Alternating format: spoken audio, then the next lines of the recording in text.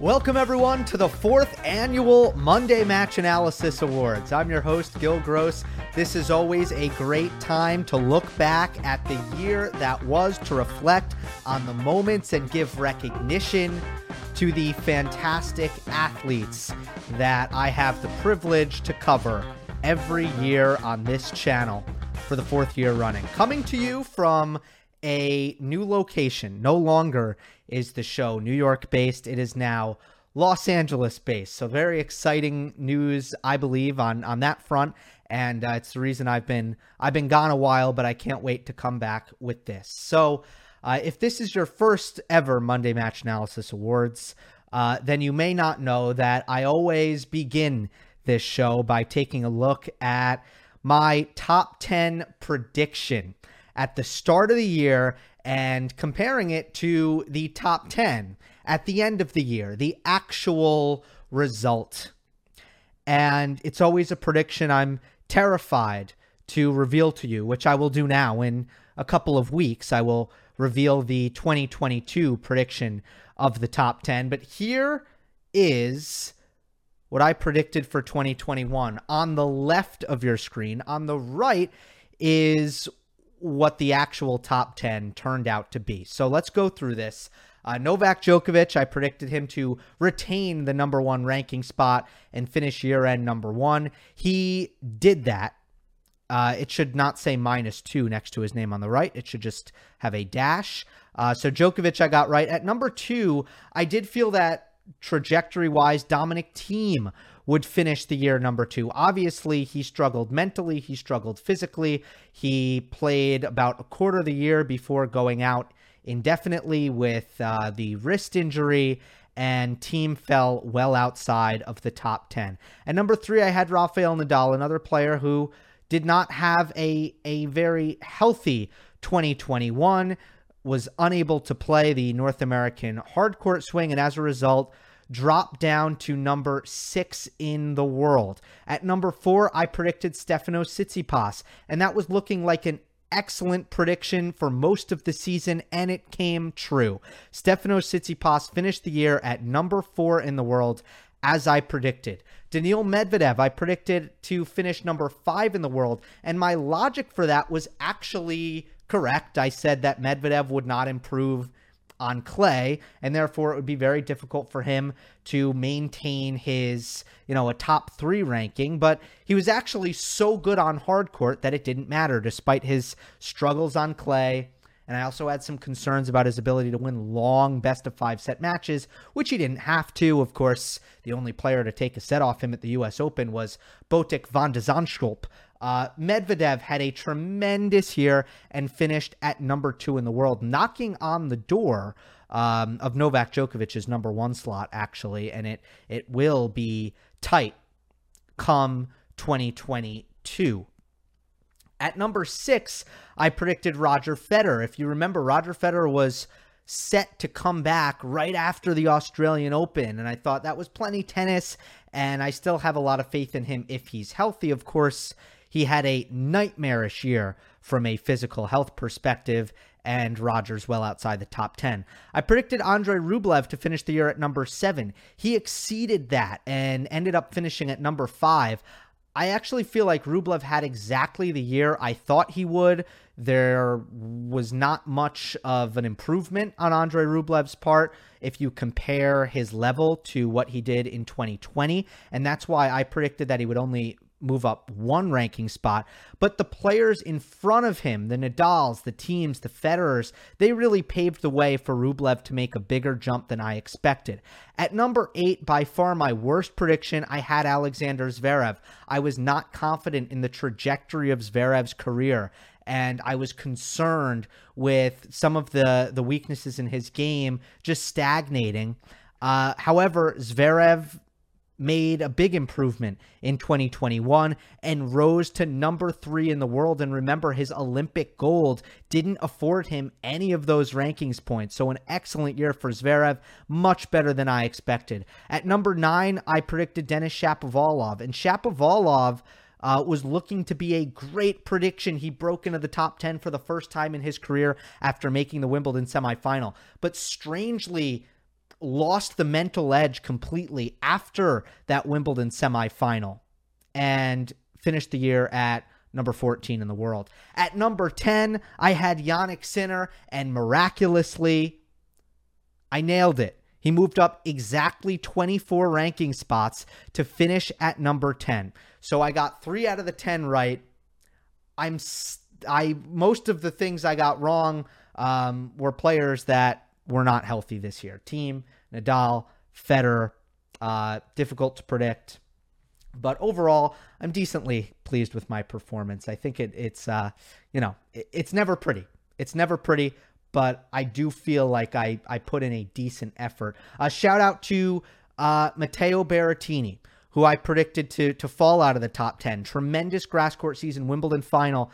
He did not fall out of the top 10. Shout out to Casper Ruud, moved up 19 ranking spots, finished at number 8 in the world. Shout out to Hubert Hurkacz, moved up 25 ranking spots, finished at number 9 in the world. Those are all the players who finished in the top 10 who I did not predict would finish in the top 10. So now, without further ado, we move on to the award portion of tonight's programming.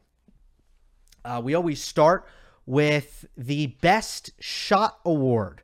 A couple of guidelines for this award. Last year's winner was Benoit Paire at the ATP Cup, who hit this tremendous sliding forehand around the pole passing shot winner.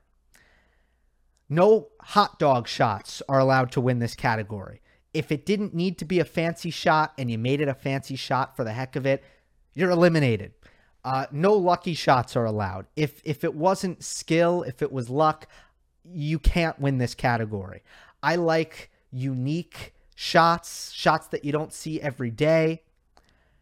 And all of the boxes are checked by Marton Fucovic's shot against Alexander Bublik in Madrid.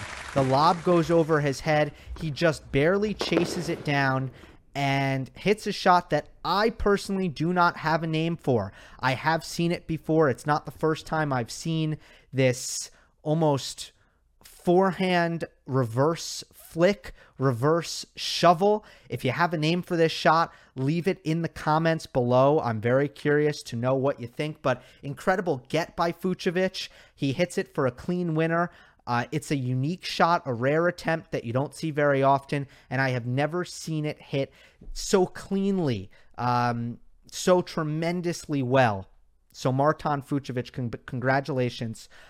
Best shot of the year. Now, for some of these categories, I will give an honorable mention. Not for all of them. Only things that I feel like deserve to be mentioned will be mentioned. I won't always have an honorable mention. In this case, I will say Jenson Brooksby had a tremendous around-the-pole shot at the U.S. Open. But I got to say, I'm getting a little tired of around-the-pole shots at the U.S. Open because the first 2 years of this award, they both went to around-the-pole shots at the U.S. Open. So we got to mix it up here. Fucovich, tremendous shot. Congratulations. Our next category is Story of the Year. Last year, this went to the bushfire relief efforts in Australia, the tremendous tragedy that was the bushfires in Australia, and all of the money raised throughout the Australian Open swing by tennis to go towards the relief efforts. Story of the Year is always something that I like to highlight that occurred off the court, something important and worth praising off the court. And in 2021, I believe that goes to none other than tennis uniting behind Peng Shuai. Now, unfortunately, this isn't an uplifting story. Unfortunately, this is an ongoing story. There is a smidge of controversy to this story. But all that aside, I have to say, this was tennis leading on the world stage. This is one of the most significant examples by the WTA pulling all of its events from China. A tragedy, but also one of the most significant examples of morals over profit that I've ever seen. It would not have been possible without the response of tennis fans everywhere, without the response of brave players like Alizé Cornet, who led the way, so many others, including Novak Djokovic, who were all vocally supportive of Peng Shuai, making this story as big as it was. It went to the UN, to the White House. All of the largest media outlets in the world were covering this story because of the response within the tennis community. And ultimately, the WTA has taken unprecedented action against China. Again, unfortunately, the story ongoing, and still no evidence that Peng Shuai has any freedom at this time. Story of the year. Story of the year right there. For our next category, comeback player of the year. And this year it goes to none other than Mackie McDonald. He did win the ATP version of this award. Last year, it was won by Vasek Pospisil, who also came off injury. McDonald, another player, comes off injury. It was a right hamstring surgery in 2019.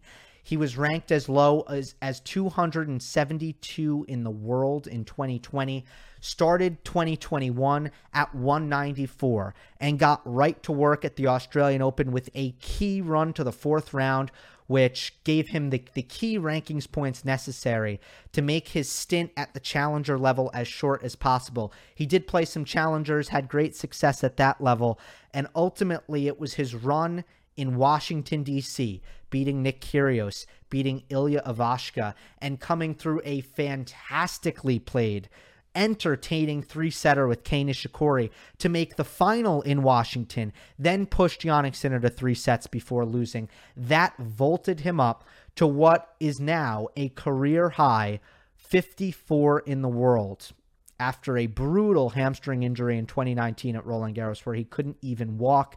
Well-deserved comeback player of the year, Mackie McDonald. And speaking of comebacks, our next category is match comeback. Match comeback. Last year, this went to Dominic Thiem. Unbelievably memorable comeback in the final of the U.S. Open against Alexander Zverev. And this year, it goes to Stefanos Tsitsipas, who defeated Rafael Nadal from down 2 sets to love at the Australian Open, becoming just the third man to ever beat Nadal after going down 2-love in sets. It ended a real drought at majors for Tsitsipas. It was his first signature victory since his 2019 breakthrough against Roger Federer at the very same stage. Nadal held a 5-1 head-to-head edge over Stefanos. And Rafa was very close in the third set to putting this away. Now, I will admit that Nadal played what was a shockingly bad third set tiebreak. He missed 2 overheads. He made a lot of awful mistakes.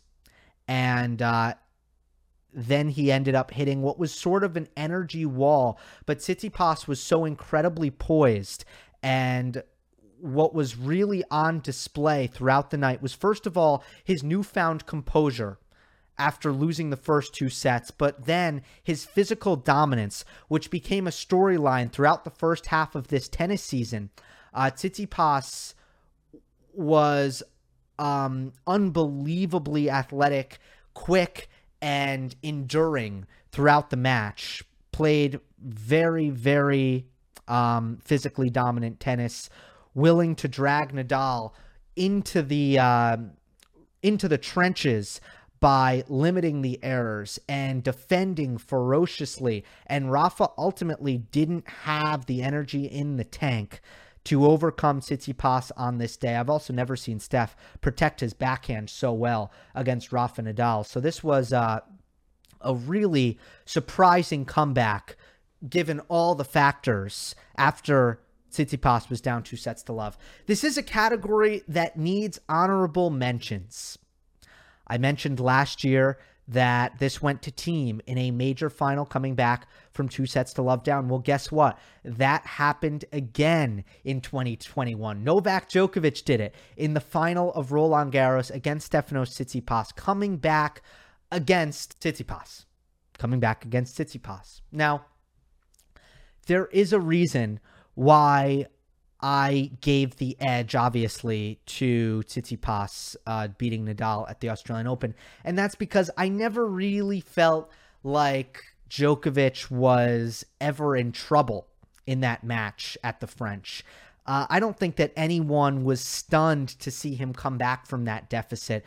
And part of that is just because the feeling that he was, first of all, going to be the better player at his best, but also the fact that Tsitsipas was probably going to have trouble closing, and that was almost inevitable. Where Nadal has been there a million times before, there was probably nothing in anyone's mind that thought that maybe he would struggle to close out Tsitsipas. So it was just less surprising to me. Less surprising, I think, to everyone. And that's why it doesn't get the nod. Another honorable mention does go to Alexander Zverev. The reason against Novak Djokovic in the semifinal at the Olympics in Tokyo, the reason that doesn't win is because it was only a set and a break. Nonetheless, an incredibly significant and momentous comeback that occurred this season, obviously with historical implications, and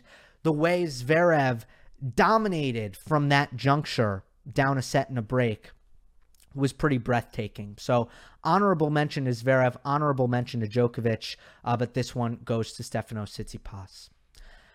The next category is Most Improved Player. Last year, this was a really easy category. It went to Andrei Rublev, and it wasn't particularly close. This season, it was the most competitive category. It was the category that was the most hotly debated, the most difficult to figure out, and it was really a three-horse race. Well, the winner is Cameron Norrie. Cam Norrie went from 71 to begin the year to number 12 in the world to finish the year. Something that I don't think anyone predicted. He is physically unassuming. His game does not have any one major weapon, but with his tactical guile, with his mental toughness and effort level, and the skill building that he's done on his serve, on his forehand, and on his backhand, Cam Norrie proved to be, throughout the year, on every single surface and really on a week-in, week-out basis, an incredibly difficult out throughout the year. He had terrible draws at the majors, so most of the success came outside the majors. But what really put him over the edge was the Indian Wells title. I was debating this category in my head all season long, but when Cam Norrie won in Palm Springs, won in the desert, that is the title that sealed the deal for me. The other contenders, of course, I'm giving honorable mentions here. Casper Ruud went from 27 in the world to 8 in the world. He won 5 titles. He had an incredible season. The reason why I don't give him the nod over Cam Norrie is because, again, I just felt like the improvement wasn't as vast. Ruud was already on his way to being a top 10 player. I don't think it surprises anyone that Ruud finds himself in the position that he finds himself now at the end of 2021. It was always going to happen. He was on that upward trajectory, and he simply continued that upward trajectory. The other honorable mention is Aslan Karatsev, who, unlike Casper Ruud, nobody saw coming. He was not on anyone's radar unless you closely followed results on the Challenger Tour at the end of 2020. But Aslan Karatsev had the largest jump in rankings. He went to 112 all the way up to 18 in the world. He had this unforgettable run to the Australian Open semifinal, of course. The reason I didn't go with Karatsev is because he just wasn't that same player in the second half of the year. And usually I don't like recency bias. I like to look at the year, and there's no difference between January and October. And I'm going to look at both of those things the same. But this award is literally about improving. And I felt like Karatsev hit somewhat of a wall and didn't have a big victory really since his result against Djokovic in Belgrade. The results in majors were somewhat disappointing as well. So was he a top 30 player? Yes, he was. But ultimately, Norrie's results were far more consistent, and he got that big title that even Casper Ruud cannot say he got. So 11th in the race, Cam Norrie, unbelievable season. And he is well-deserved most improved player, although I got to say, Casper Ruud and Aslan Karatsev made me think long and hard. Next category is in a similar vein to most improved player. This is newcomer of the year. And last year, this was an easy decision, Jannik Sinner. This year, the decision is just as easy. Carlos Alcaraz. What a year it was. It was first after first after first for the young Spaniard. He became the youngest singles player in the Australian Open draw in the field of 128. No one was younger, and he won a match. That's how the year started. Then he went to the French Open and made the third round, beat a seeded player, Nicolas Basilashvili. After the French, he won his first career title in Umag. He became the youngest player to win a title since Kei Nishikori won in Delray Beach 2009. Then he went to the U.S. Open, and he got better and better and better. This time he made the fourth round. He beat Stefanos Tsitsipas, his signature win of his young career. Became the youngest man to make the fourth round since Andrei Medvedev did it in 1992. He capped off the year, just like Jannik Sinner did 2 seasons ago, by winning the Next Gen Finals. In my opinion, he is the most exciting teenager that we have seen in men's tennis since Novak Djokovic. Carlos Alcaraz, newcomer of the year, well-deserved. Next up is tournament run of the year. Now, this is a bit of an ambiguous category, but it goes to a tournament run that I believe deserves recognition on its own. It's not a single match. It's not a player. It's just a week that really speaks for itself. A week that needs to be honored, or multiple weeks in the case of a major. It needs to be honored in itself. And this year, to me, that is Aslan Karatsev. His run to the Australian Open semifinal, which took everyone by surprise. Last year, the winner of this event, this award rather, was Daniil Medvedev at the ATP Finals, just destroying everyone in his path. That was an unbelievable run, just like Karatsev had here. Karatsev was ranked 114 in the world, 27 years of age, had never won more than 5 tour-level matches in a single year. Had to go to Doha to qualify. That's strange. Yeah, Australian Open qualifying. Had to go to Doha. Drew Brandon Nakashima in round 1. They went to 3 sets. Tough draw for the first round of qualifying. He ends up qualifying, beats Gianluca Maguire in 3, beats Egor Gerasimov in 3. Then he beats Diego Schwartzman in 3 sets. Blows him off the court. Breathtaking offensive performance. But guess what? He can go 5 as well. And he beat Felix Auger-Aliassime in 5 sets. In the next round, Grigor Dimitrov got injured, and Karatsev beat him in 4. And then in the semifinal, he met Novak Djokovic. Didn't play badly.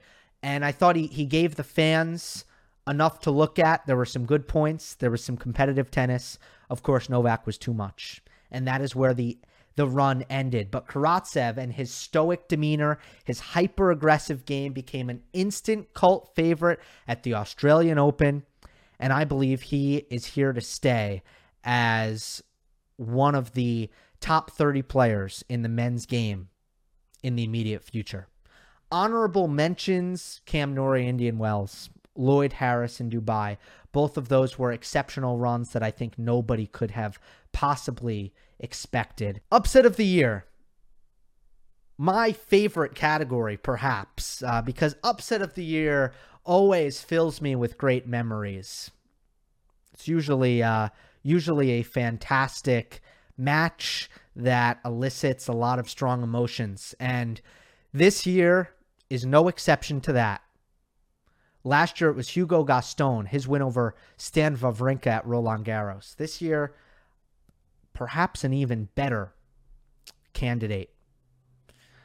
Carlos Alcaraz with another Monday Match Analysis Award in 2021 for his victory over Stefanos Tsitsipas at the U.S. Open.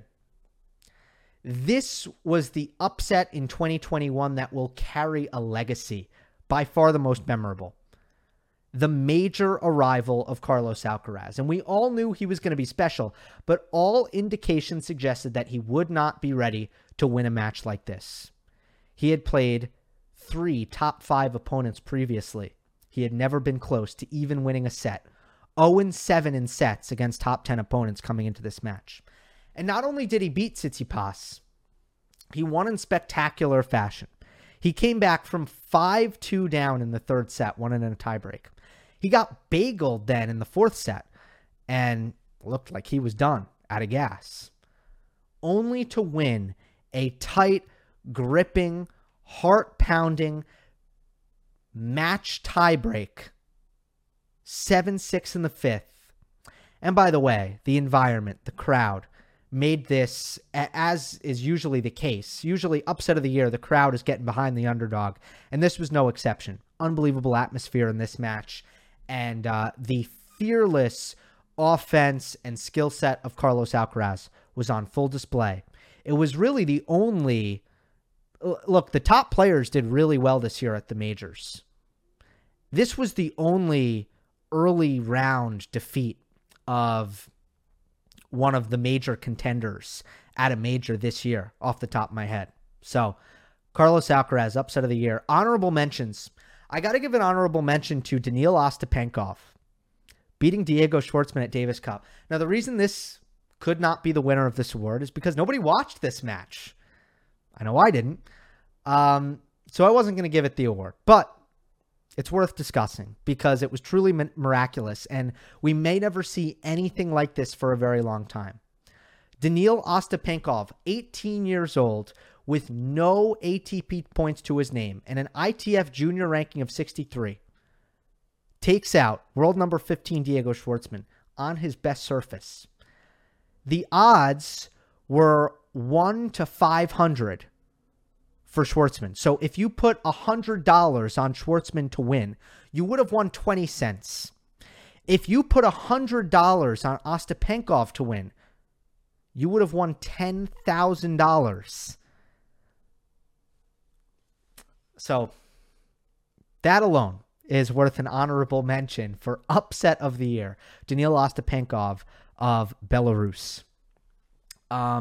Another honorable mention goes to Marton Fucsovics beating Andrei Rublev at Wimbledon after losing 3 straight to Rublev, begging to not play him again. And Fucsovics getting the better of the Russian on this occasion was definitely one of the upsets of the year. Another 5-setter here, and kind of a storyline full circle there.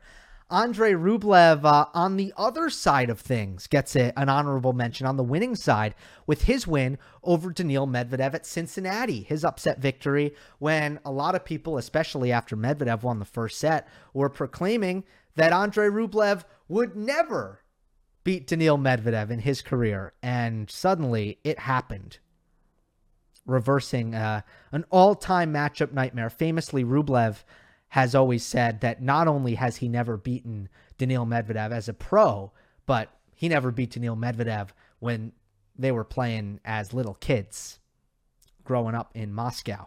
So, upset of the year, always a good one. Our next category is performance of the year. single match performance. This always goes to a player who was, over the course of a couple hours, unbelievably dominant, playing the highest level of tennis humanly possible, usually in a big match. Last year, it was Rafael Nadal in the Roland Garros final, beating Novak Djokovic in 3 sets. This year, it goes to the man Nadal beat, Novak Djokovic, in similar fashion, taking out Daniil Medvedev in the Australian Open final. Again, we were gearing up for an epic. Most weren't sure who was going to win this one. In fact, Daniil Medvedev came in as a slight favorite in the betting odds. And I know that might be hard for a lot of people to believe in hindsight. And when I said that after the match, when I said Medvedev came in the favorite, some people got angry at me for simply stating a fact. Can you imagine that? But the reason was this. Medvedev was on a 20-match win streak, and 12 of those wins were against top 10 opponents. It was, without any hyperbole, one of the most incredible win streaks that we've ever seen. And Djokovic made Medvedev look ordinary in this final, especially the Daniil Medvedev serve.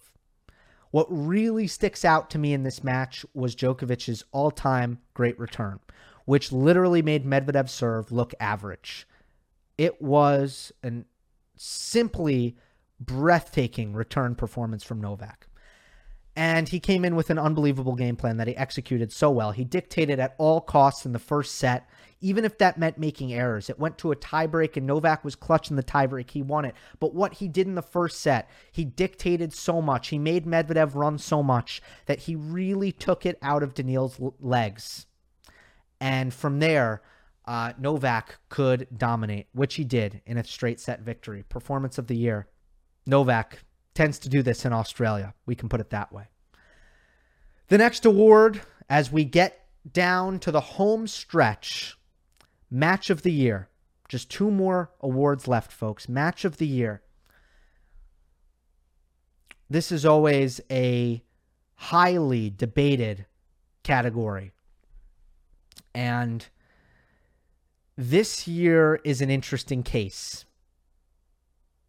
It goes to the Roland Garros semifinal. Novak Djokovic defeating Rafael Nadal in 4 sets. This was the greatest performance of all time against Rafael Nadal on court Philippe Chatrier. We've never seen anyone beat, in my opinion, such a strong version of Nadal. Now, with that being said, this match has been scrutinized as a match of the year choice. The reason for that is it was only really good for 3 sets. Usually the match of the year, 4 good sets, usually 5 good sets, if not 4. This one was really only 3. Although there were some moments even in the 4th set. So I understand that. I get that. And then some people have pointed to Nadal's injury that came out kind of after the match. But look, if Nadal's injury affected him, and if Nadal was feeling pain, which I think he was, which Nadal has played through pain throughout many portions of his career, it didn't really matter, surely, until the 4th set, because Rafa played amazing. I mean, Nadal was playing really great until the 4th set. He ran out of energy. He did a ton of running in the match. And was he broken in the 4th set? Was he done? Yes. But for 3 sets, and mostly the 3rd set, it's enough. And after looking at the other options, it was my choice for Match of the Year. There was no peak higher than that Nadal-Djokovic 3rd set. And that was enough for Match of the Year. I also do want to mention that 2021 was a year that was somewhat defined by moments with in terms of the crowd that were sometimes affected by COVID. And in this case, this match was so good that the French government had to pass an executive order to let the crowd stay. So if that doesn't speak volumes, I don't know what does. Honorable mentions. Thiem over Kyrgios at the Australian Open. That was a comeback from 2-0 down. Unbelievable environment and a gladiatorial-like effort from Dominic Thiem. Alejandro Davidovich Fokina defeating Casper Ruud. Roland Garros round 3. Now, I think, I wasn't watching this match until the 5th set, and I think I'm not alone. And that's why, to me, can't be match of the year. I think that stage matters, hype matters, and that's why it's going to be hard for a round 3 match to ever win an award like this. But the 5th set was the most dramatic stuff that I had seen all season long. And if I were to show someone tennis for the first time, just for the simple drama, just the drama alone, I would show people that 5th set out of all the action that we saw this year. Nadal defeating Tsitsipas in Barcelona. 3 hours, 42 minutes, I believe. Best of 3 set match, full of drama in that final. Djokovic beating Tsitsipas in 3 sets in Rome. That was a super high-level 3-set match, which was razor tight the whole time. As good as it gets, that match. So that also deserves an honorable mention. Without further ado, we have finally reached the end. And as always, it is the Player of the Year. The 2021 Monday Match Analysis Award for Player of the Year goes to Novak Djokovic, who was 1 match away from completing the Grand Slam for the first time by any man in the Open era. In Australia, he fought through injury. It looked like he was done, won it. In Paris, he got through the King of Clay in the semifinals. At Wimbledon, he got through the nerves as the overwhelming favorite with history on the line. At the U.S. Open, he got his revenge over Alexander Zverev after losing to him at the Olympics, but he couldn't beat Medvedev, and he couldn't beat the exhaustion. Despite playing just 11 tournaments, Novak finished year-end number 1 for a record 7th year in a row. And at every turn, it seemed that Djokovic was in the middle of each and every important storyline at the pinnacle of men's tennis in 2021. He is, once again, Player of the Year. It is a great honor. It is a great thrill. It is a great privilege to do this YouTube channel every year. Hope you enjoyed. Don't forget to subscribe. I'll see you next time.